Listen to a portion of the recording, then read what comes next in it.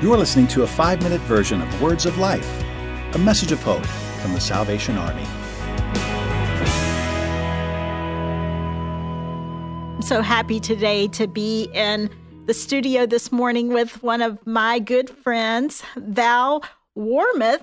So when I was 15, I was at this youth event, and someone came and gave me a word that said, "You're going to be a full-time minister for the Lord." And that person just continued walking. I still, to this day, don't know who that is, but I knew that that was a dream and a word that was spoken over me. Joseph's story takes a bit of a turn, and his life starts to look a lot like the soap operas that I used to watch with my mom. And has there been a time in your life when perhaps it looked like a soap opera too? My goodness, I remember that day well.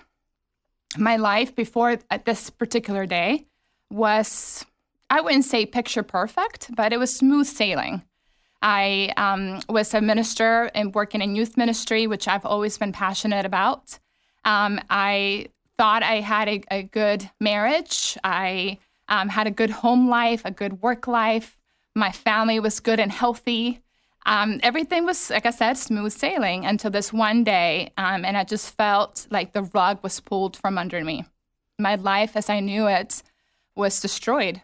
I felt like I was living a lie. I felt that I was somehow blinded. I felt stupid. I was like, how did I miss this? How did I miss the red flags? My husband of 10 years just left. This day, I didn't know where he was. I didn't know anything. And I felt very, very, very dumb.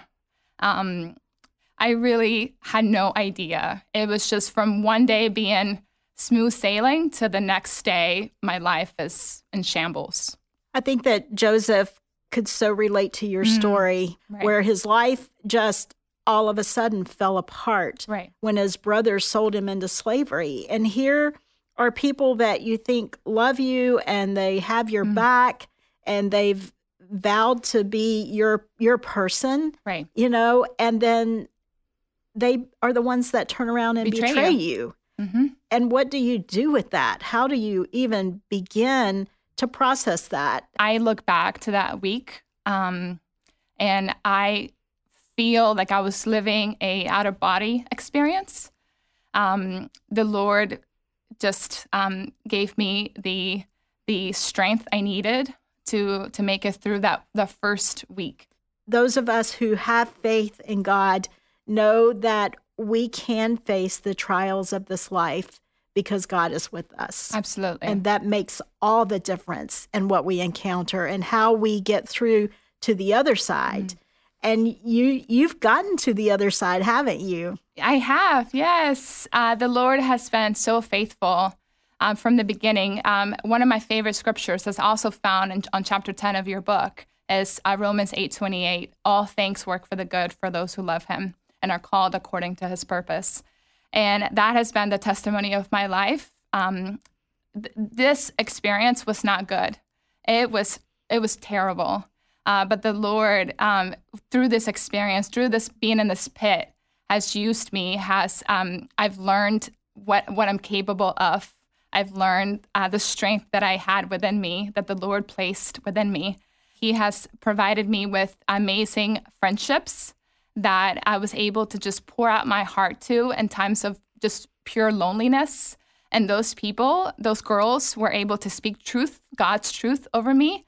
And just that and being able to just vent to them has been so helpful to get me to the point where I am today. Wow. Now you are now remarried, right? I am now remarried. The Lord has been just so faithful, and I cannot stop saying that. I think that your story, this whole journey of how God has carried you through these difficult circumstances into where you are right now is a testimony of God's faithfulness to his people. I couldn't agree more. Thanks for listening.